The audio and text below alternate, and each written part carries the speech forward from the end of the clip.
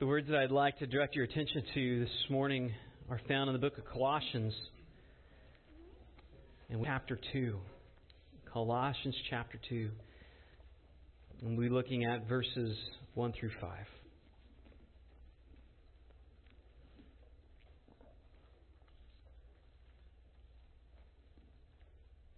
For I want you to know how great a struggle I have for you, and for those at Laodicea, and for all who have not seen me face to face.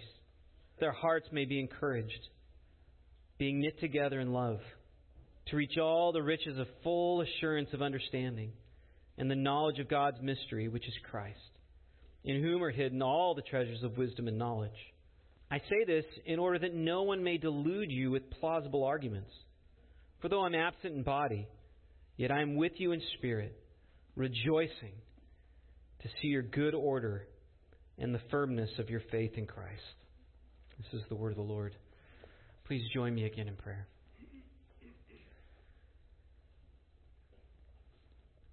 Father, you've brought all of us here this morning that we might learn from you.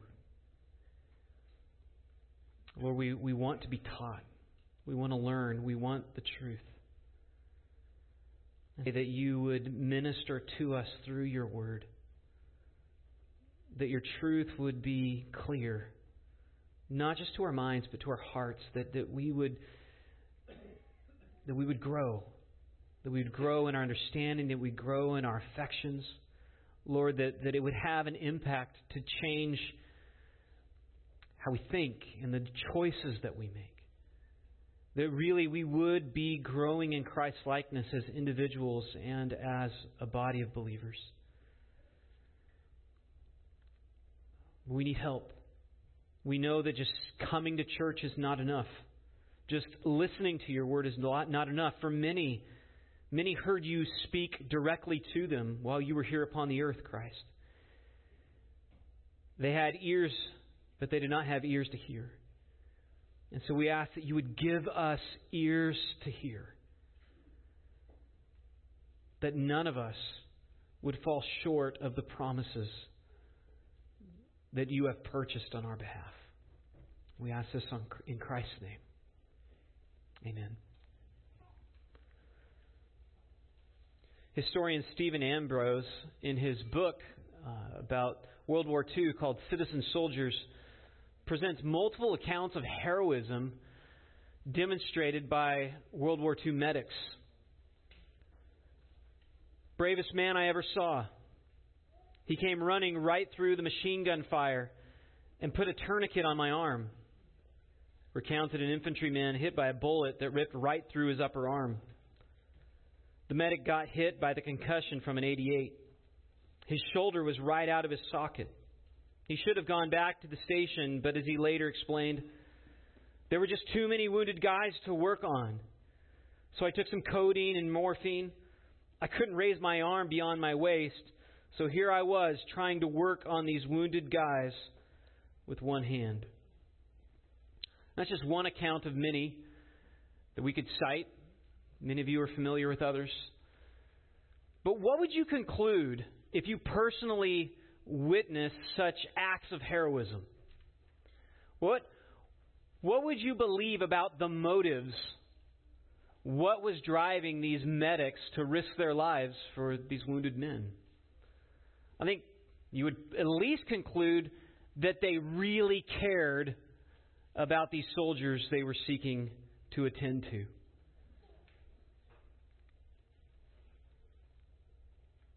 The risks, the effort, the struggle on their behalf are manifest proof that those medics care for those soldiers. And in a similar way, Paul's suffering, Paul's laboring and striving for the churches of Colossae and Laodicea, that effort, the risks that he's taking are manifest proof that he sincerely cares for their welfare. And that's what he wants them to recognize as he presents this paragraph to them in this letter. So far, in our study of Colossians, Not only has Paul demonstrated the preeminence of Christ that we should recognize, but beginning in chapter 1, verse 24, he began to explain his approach to ministry, his philosophy of ministry, or the fundamentals of what makes a good ministry. And so far we've looked at the cost in verse 24 of chapter 1, the responsibility of preaching, 25 and 27. Last week we looked at his aim, which was to bring about the spiritual maturity of the church. And today in chapter 2, verses 1 through 5, I want to look at his struggle. You could think of it as his motives, what's driving him. And he articulates that as the spiritual stability of the church. So I've broken down this passage really into 4 basic points. His struggle in verse 1, his objectives in verse 2 and 3, Paul's concern in verse 4, and then finally in verse 5 he explains his joy. Let's look first of all at his struggle. He says, "For I want you to know how great a struggle I have for you, and for those at Laodicea, and for all that have not seen me face to face." That word struggle, it's the same word we saw last week, the root of it, at least in struggling. It depicts a fighter or a wrestler in mortal combat who's seeking to advance on an opponent, or maybe even overthrow the opponent. Notice that Paul wants them to know about his struggles. He's not hiding this. He's not being coy. He wants them to know about the suffering and the risks and the struggles on their behalf. Because he wants them to grasp, if he's struggling for it, if he's that concerned, how much more should they be concerned? I mean, it's their souls. And so he's not puffing himself here. He's not puffing himself up. He's not bragging about how hard he works. He's just wanting to be clear on why he's burning himself out. And he wants them to know it's for their sakes. That they would realize for themselves how important it is that they not be led astray from Christ. When people take great personal risks, or you see them laboring to the point of exhaustion for your sake, you have confidence that they genuinely care about you. Or at least it demonstrates their sincere concern or their seriousness at which they're approaching their labor on your behalf. One of my favorite seminary professors was known for flooding the papers that we would turn into him with red ink. In fact, often it seemed like he had written more on our papers in red ink than we actually had written in black. And this was far from discouraging, though. I mean, maybe initially, but after the shock wore off of how much we needed to work on, it really stirred us up to greater faithfulness. Because if that professor took our work so seriously that he was willing to spend what looked like as much time as we spent on writing the paper and just giving us feedback on how we could improve, then he knew something about how serious our work was that maybe we weren't aware of. And it stirred us up. How much more seriously should we take our responsibility in ministry? And if Paul struggled so intensely for their spiritual welfare, the Colossians should wonder the same thing. If he's struggling this intensely on our behalf, how seriously should we be taking these issues for ourselves? So Paul then lists, after explaining this struggle, he lists primary objectives that he's seeking to bring about in his struggle for them. Like just like when an EMT or a medic comes across a casualty, they have to assess what they need to do, and they have primary objectives. They got to stop the bleeding. They got to numb the pain. They got to prevent further infection from setting in. I'm not an EMT or a medic, so I have no idea what they need to do. But I'm sure there are things they got to make sure take place. Well, Paul's primary objectives in ministry are listed here. He wants to encourage their hearts. He wants to unite them together in love. And he wants to teach so that they would all have a full or complete understanding of all that is revealed in Christ. And these three things really are in line with his previous statement in verse 28 of chapter 1. That his aim is to see every man complete in Christ or mature in Christ. Which is also in line with Christ's goal for the church, that every man would be presented blameless and above reproach before Him. Chapter 1, verse 22. And so these three objectives really just give a little bit more specificity on what spiritual maturity looks like. How does one know if they're growing in spiritual maturity? Well, these objectives would tell you. Are you encouraging hearts? Are you being united with other believers in love? And are you growing in your understanding of the Word of God? He starts with noting that spiritual maturity begins as hearts are encouraged. Look at verse 2. His goal is that their hearts may be encouraged. That word encouraged is a very familiar one. It's the word parakaleo. The paraclete is what the Holy Spirit is called in the book of John. The comforter is how it's translated. The word parakaleo could be translated exhort. It could be like here encourage, or to appeal to, or urge. Quite simply, it just means to come alongside another person. That could be to kind of spur them on. It could be to comfort them, to console them. It could entail warning or teaching. It's kind of the work that a coach would do. How a coach would come alongside an athlete and give them feedback or encourage them or tell them what they're doing wrong or what they can continue to improve in so that they would be more productive as an athlete. And it's interesting that Paul actually uses this word to encourage or to exhort to describe his preaching ministry multiple times. And this is how Paul is really using it in this verse. Encouragement, as it's used here, is teaching that seeks to bring about a positive change. So it's not just seeking to inform the mind, but actually affect the affections. And then that would lead to action in line with the truth.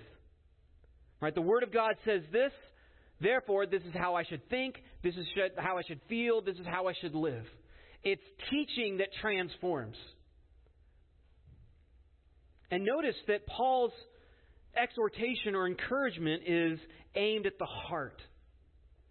Right? In the Scripture, the heart is the inner man. How we think, how we feel. What is it? What's true about us in our inner selves? Who we really are. Why we do what we do. Paul wants to affect our thinking, our affections, our choices. He wants to bring about obedience from the heart, as he says in Romans chapter 6, verse 17. And the result of this encouragement and teaching the body is that as individuals are trained and encouraged and strengthened in their hearts, that the body would then be united together in love. As all are receiving this truth and all are being affected by it, the body as a whole begins to grow. And not just grow in having fat heads, but grow in being knit together in love. Right? He says, being knit together in love. Unity is the inevitable effect of when people begin to live for something other than themselves. You might recall that after our nation was attacked by the Japanese at Pearl Harbor, most of the people in our country felt this innate sense of responsibility to do their part in the war. Those who could not fight still served as civilians in docks and helping build ships or in filling in needs where they might be. And we call this patriotism or love of country. Well, in the church, we call it a love for the body of Christ and a love for Christ. And Paul metaphorically describes this unity as being knit together. Now, when a person knits, they're binding multiple threads together to make a blanket or a scarf or some article of clothing. And if one thread breaks, the whole could unravel, or at least that it could be severely damaged. In fact, when I was preparing this message a bit this morning, going over it again, I recognized I was actually cuddled up with a blanket that had been knit for me by my sister. And again, each thread matters, because if one is separated, the whole could unravel, and yet it's not the threads that we pay attention to, it's the whole. The thread matters because of their part in the work of a whole. Now, sometimes gifted ladies will give things that have been knitted or sewn to people as Christmas gifts. And those are often really, great blessings to have. Well, imagine if you'd gotten like a blanket every year for Christmas, and then one year that lady presented you just a single thread of yarn. And what would you conclude? Would you be impressed? You want to be thankful, but you'd wonder, what am I going to do with this? I mean, single threads get thrown away. They're not useful. They're not impressive. What matters is the threads being woven together into the single article. And likewise, God didn't save you just to present you individually before Him holy and blameless. He saved you to be part of the church. Your significance is tied to the significance of the other members of the body of Christ. What matters is the church. He's seeking to build the church up for His glory. Yes, He cares about each one of us individually, but the goal, the whole is the goal. The bride of Christ is the church.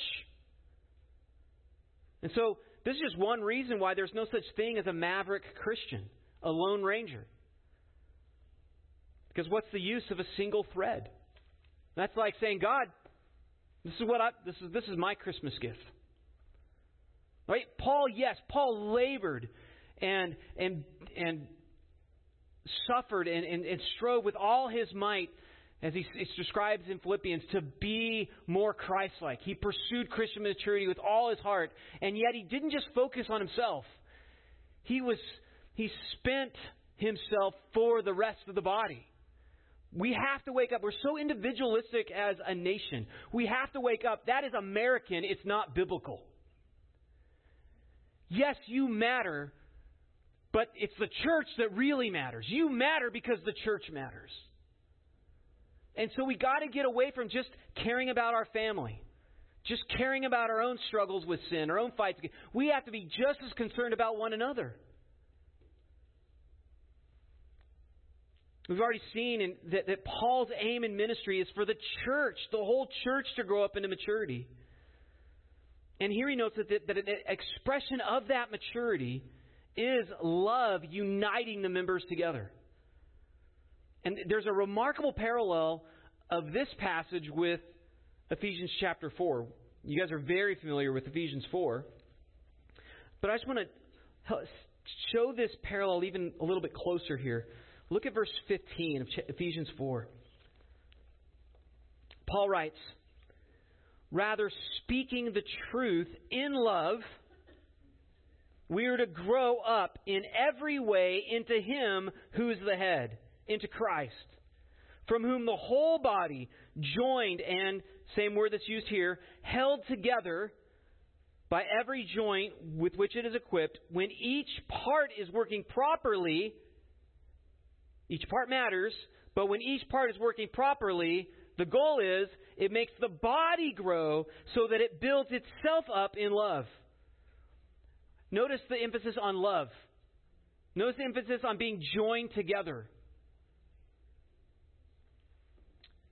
Right? The expected result also of love is what? Edification. Building up. Like, you would if love is there, the effect of love should be edification. In other words, if you're not being edified within a church, you have to ask, is there love?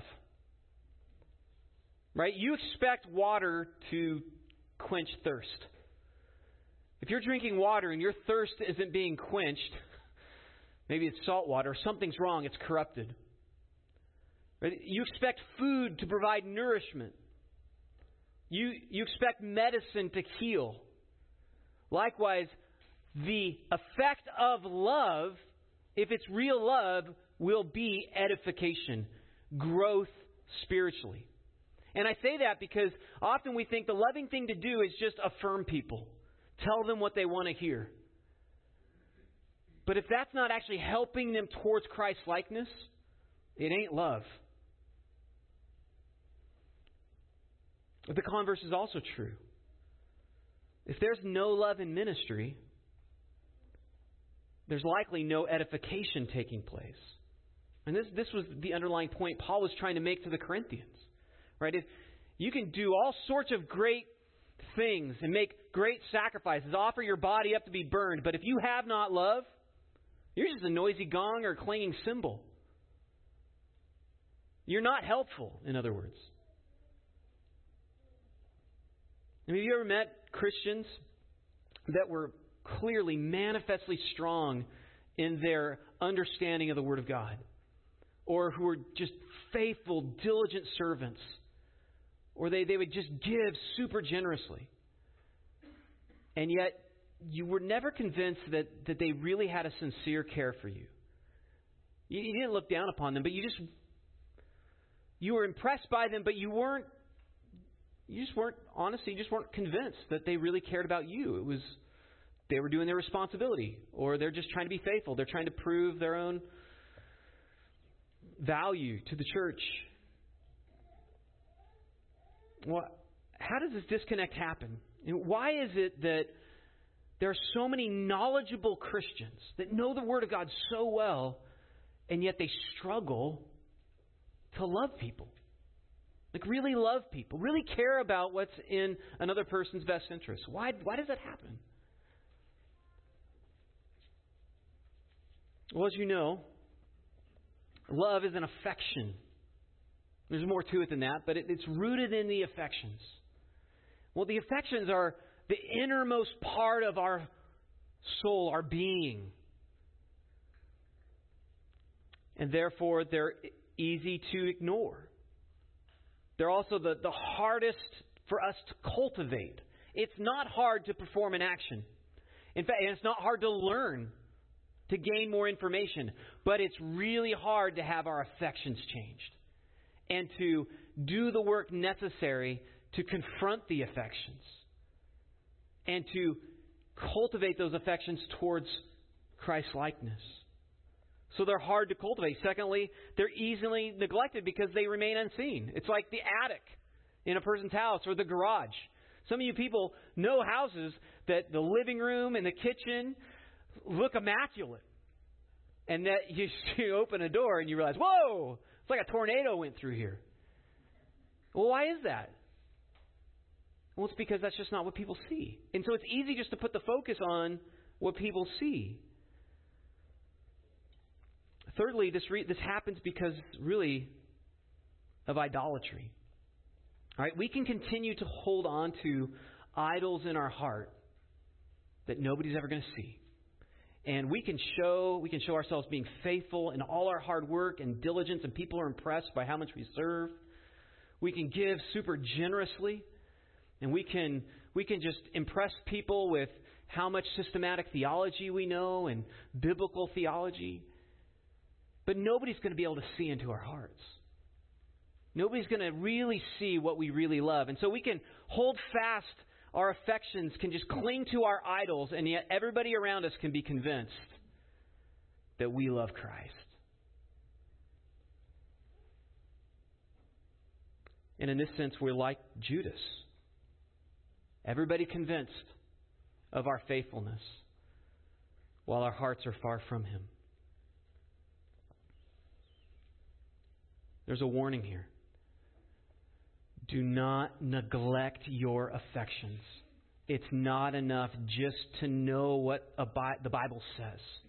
It's not enough just to do what the Bible says. But your heart needs to be changed.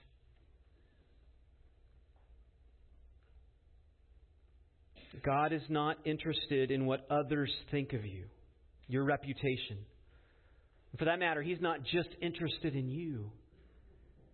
He wants all of the body to grow in their affections and in their knowledge and in their faithfulness to Him. He wants the whole body to be built up in love. So Paul's objective, he wants the church to be encouraged by hearing about his struggle on their behalf. He wants them to have their hearts be encouraged. He wants them to also be built up in love. And now he says he wants them to grow in their knowledge. Notice how he describes this. To reach all the riches of full assurance of understanding and the knowledge of God's mystery, which is Christ, in whom are hidden all the treasures of wisdom and knowledge. And just notice the language of wealth here. Like riches of full assurance. All the treasures of wisdom and knowledge. The greatest kind of wealth anybody could ever possess is to have a full understanding of Christ. And that word full assurance that's used there means to have absolute certainty, complete confidence in what God has revealed in Christ. And so, brings up the question, how does one go about growing in their understanding of Christ? If He possesses all the treasures of wisdom and knowledge, how do I tap into that? Well, it's implied in what Paul is saying. It's what he's trying to teach. One taps into this by receiving instruction from the Word of God. So you recognize that Paul's talking about his ministry of preaching and teaching. He recognizes that just simply hearing the gospel and being transformed and born again is not sufficient. He wants to preach the gospel really clearly, that people might be saved. But his goal doesn't end there. He recognizes that no, his burden, what he's struggling for, is that not only would people be saved, but that they would grow up into maturity and reach all the full riches of knowledge. Now, being born again does not automatically fill people with knowledge and wisdom. They need to continue to grow and learn. Nor does knowledge and wisdom just come inevitably as a person is a Christian, and just over time they just slowly grow. Just like kids slowly grow up over time and they get bigger. Now you have to feed them, right? And give them water and other things. But that's actually not the case with Christians. Christians might not ever really grow if they're not feeding upon the Word of God. Paul knows this. See, Paul wants to continue to preach to them everything that has been revealed to him regarding Christ. In other words, all of what the Old Testament reveals and the New Testament, the whole counsel. Right? And that's why he told Timothy and Titus and all future pastors to preach the Word. And to grow in our knowledge of Christ, therefore, it requires that we grow in our understanding of all that has been revealed to us in Scripture. Paul's words in this passage also indicate that Christ is the key to understanding what the Bible teaches, to unlocking the mysteries of the Scriptures. If you don't have the key, you're not going to have any hope of getting at the treasure. Right? People could study the Word of God all their life, but if they're not in Christ, they're not really learning the truth. They're not getting at the real riches. They have the treasure chest in front of them, but they can't unlock it. But then even just having the key, that's just the beginning. If you turn the lock and you open the chest, you'll soon find that treasure chest is abounding in treasure, abounding in wealth. And the more you dig into that treasure chest, the more bottomless you realize that treasure chest is. And this is why Paul says that his aim in teaching is to reveal all the hidden treasures found in Christ. Now, if a miner came to you and told you that they had incontrovertible evidence that your house was sitting on a diamond mine, would you just be content to know that that's true? Or would you do something about it and dig? See, notice all the treasures of wisdom, all are found in Christ. See, millions and if not billions of dollars are spent every year at academic institutions, universities, research facilities. People craving knowledge, craving understanding, craving wisdom, that they might know how to live a better life or to help humanity. How to improve things through technology, through agriculture, through writing and whatever means possible. How can we gain wisdom? How can we gain understanding? The world is craving it. And right here we're told all that we really need to know is found here in Christ and what He's revealed in His Word. All a person really needs to know is right here in your hands. But the wisdom and understanding isn't blatantly obvious. It's hidden. Not that you can't find it out, but you've got to work. You got to dig. You got to spend time in it. You got to study it. You got to put effort into it. Just like if you're told you're sitting on a diamond mine, just recognizing it doesn't make you rich. You got to get those diamonds. You got to dig for them. You got to put forth the work, the effort. Right? If all you do is rake the surface of the Word, all you're going to end up with is leaves. But it's when you dig that you find the diamonds. And whether you see them and take them for yourself, or you just leave them there, that's really up to you. But they're there. All the treasures of wisdom. So the question is, do you want to possess such riches? Again, just imagine somebody told you your house is sitting on a diamond mine. And that diamond mine would give you access to more wealth than is currently possessed in all the world. I don't know how much wealth there is in all the world. Just think trillions and trillions of dollars. It's right there under your house. And you decide, after hearing that you're going to commit your life to becoming an attorney. Because you heard that attorneys make a lot of money. And so you work really hard and you get into law school and then you work for decades, often 70, 80 hours a week because you're going to make a lot of money. Now, that's not a waste.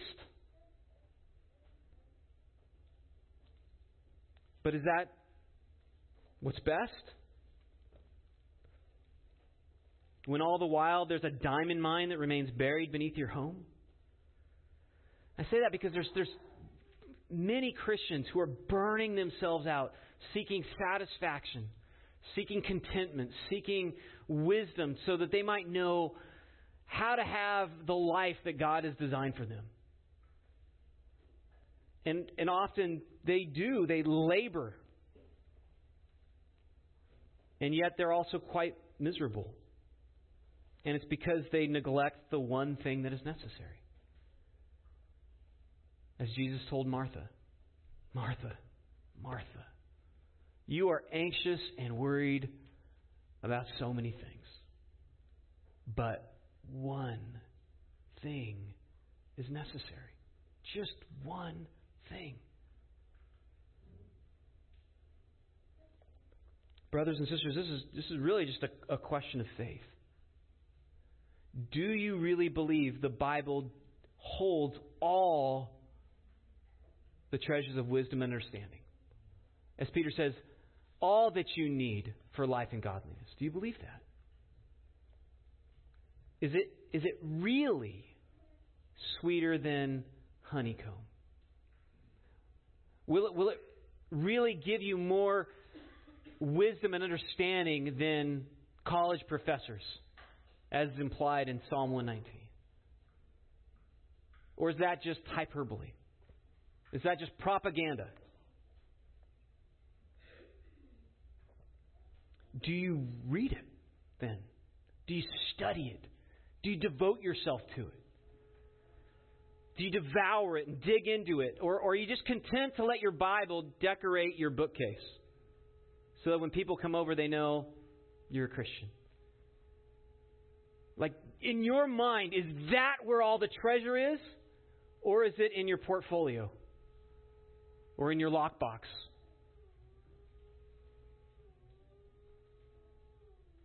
Paul wants the Colossians to understand there is so much more.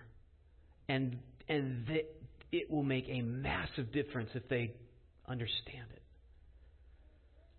And so these three objectives are what Paul's seeking to bring about in his preaching and teaching. But not only is he seeking to bring about these objectives, there's something he's also trying to prevent.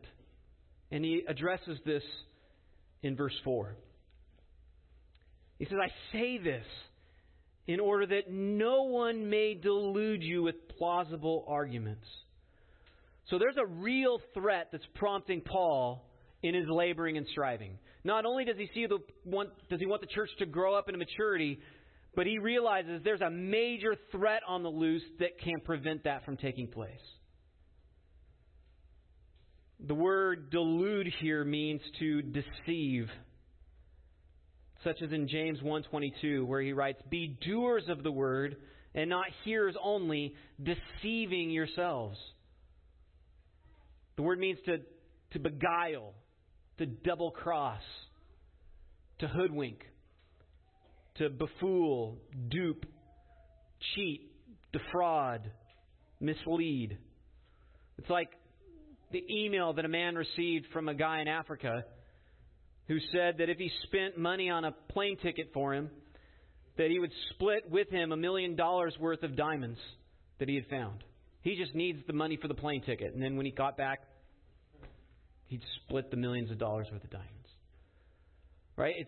It's a fraud. And likewise, many Christians are duped into believing nonsense just because it's plausible.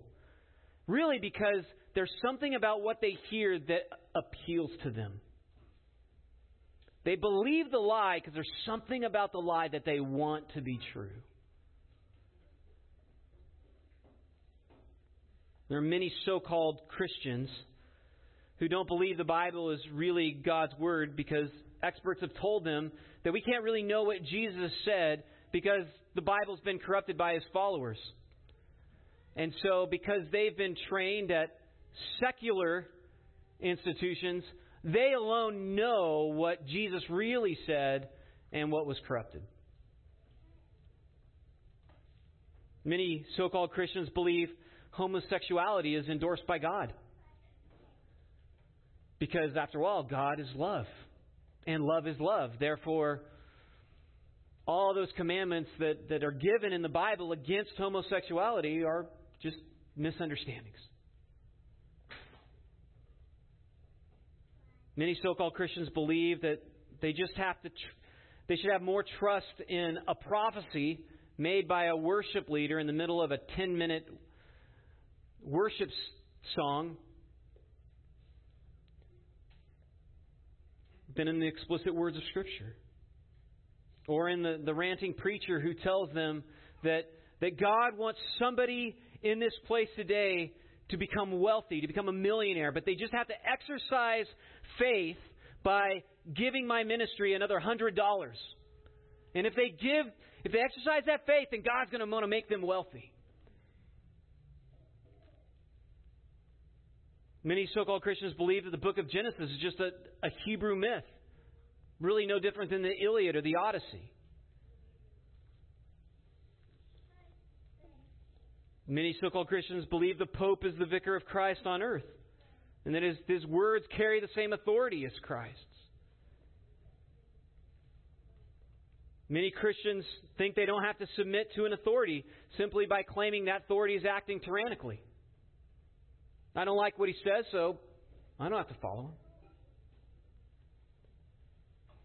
Many so-called Christians think boys can be girls and girls can be boys because gender, after all, is just decided by an individual person.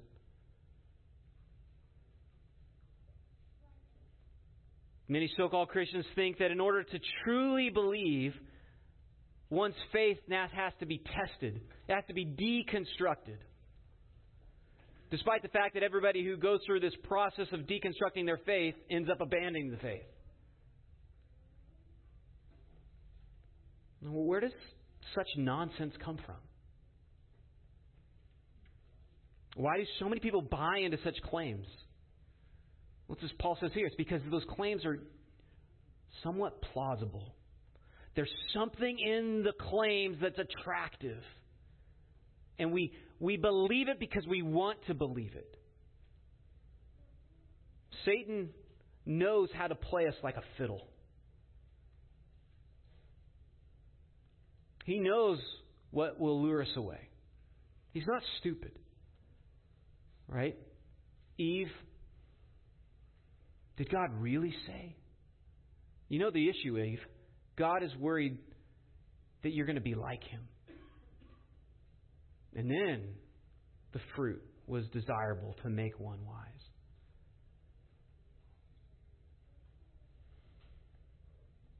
He knows how to tap into our lusts and to tell us what we want to hear.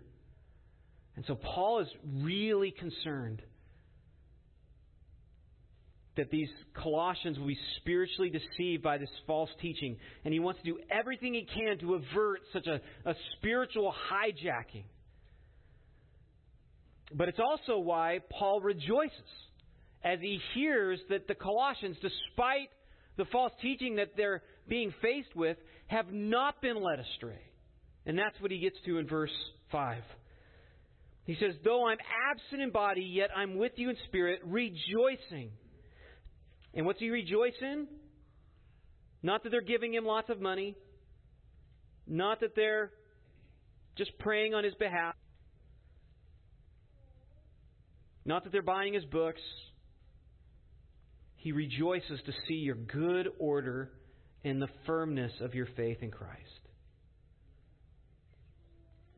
This is a unique word. That word, look at it, good order. It's actually a military term. It's only used here in the New Testament.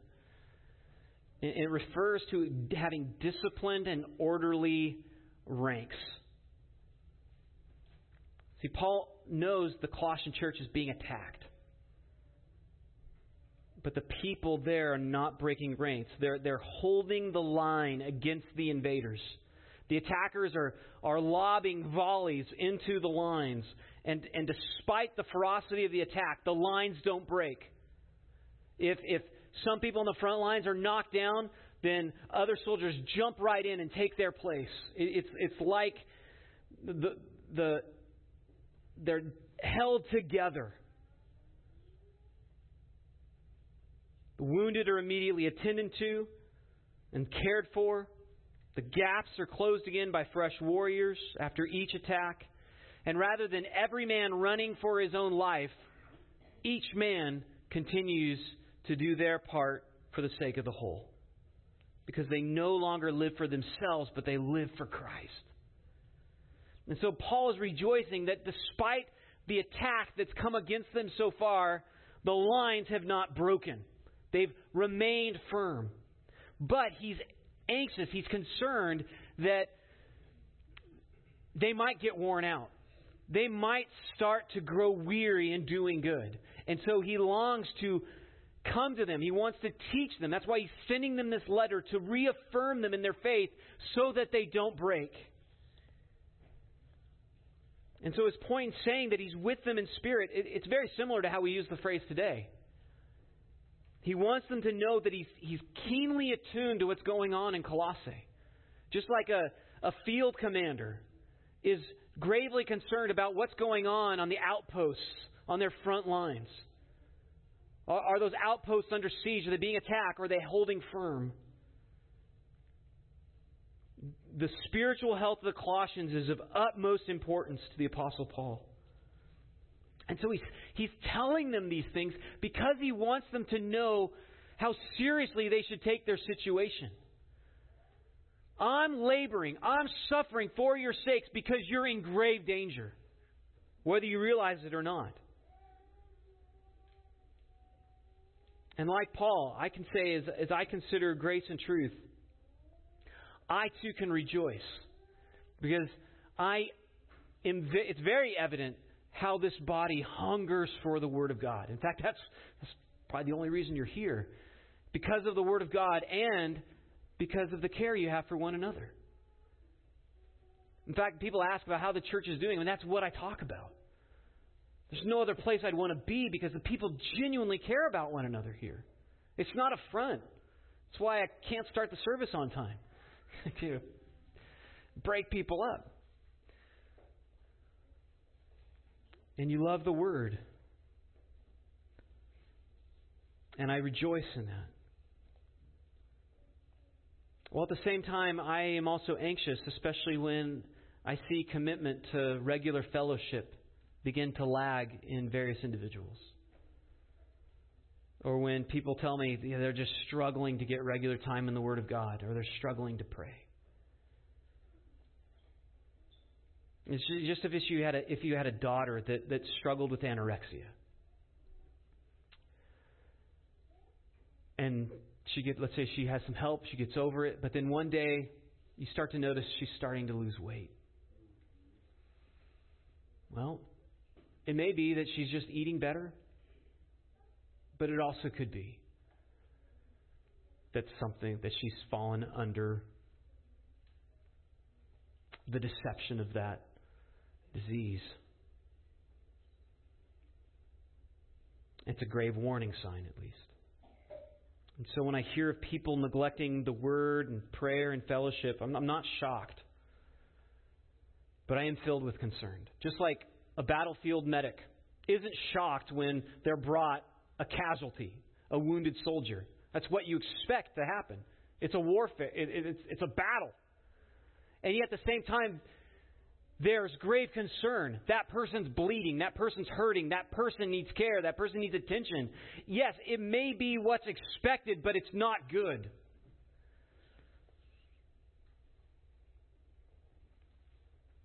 And it's really concerning when the medic is more concerned about the injury than the soldier.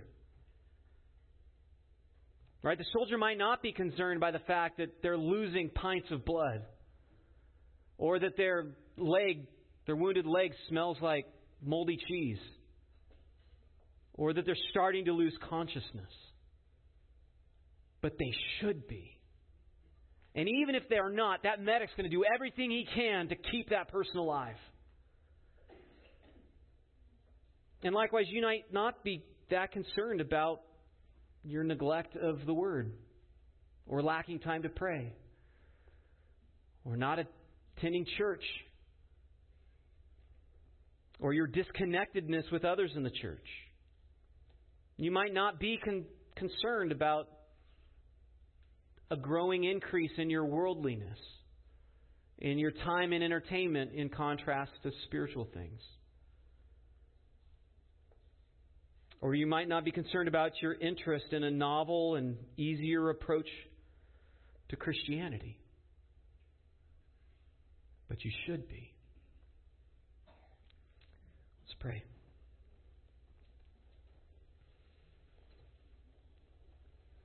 Lord, you know the temptations that are facing us. You know our wounds. You know our spiritual attacks. Father, give us eyes to see, that none of us would be blind to where we're being spiritually injured, to where we're spiritually bleeding. And help us not to be blind to one another. That we would not be content just to see casualties on the battlefield just because we're in a war. But that we be stirred up to want every man to make it home. Every woman, every child to make it home alive. And that we would each individually make it our responsibility to make sure that takes place. And we would devote ourselves to one another more purposefully. And we devote ourselves to the Word, and we devote ourselves to praying for one another. And Lord, as a church, as we grow in our maturity, we would also just grow in our love for the lost. That we would not just be a church of fatheads or of servants, just servants, or just those who know the Bible well, but Lord, that we be a church that is dominated by biblical love, not just strong affection, but sacrificial, selfless desire to see people come to know You and be built up in You. Lord, we ask these things because we know we can't do it on our own. We beg for grace that You would make us to be the church that You've called us to be. And pray these things in Christ's name. Amen.